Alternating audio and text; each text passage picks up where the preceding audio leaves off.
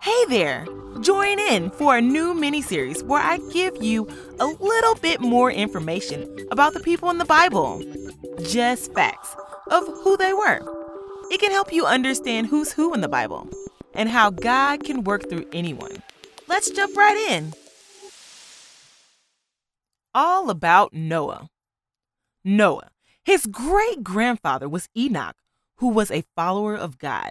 His grandpa was so righteous, God took him straight to heaven without ever having to die.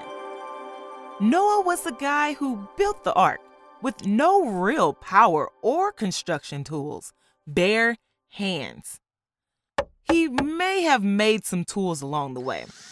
Definitely not the ones that we have today, though.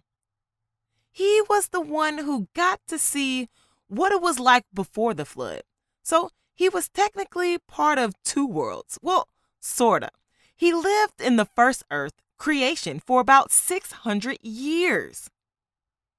Can you believe that in the Bible days, people lived to be 500, 600, 800 years old? Noah had 3 sons. He was faithful, obedient.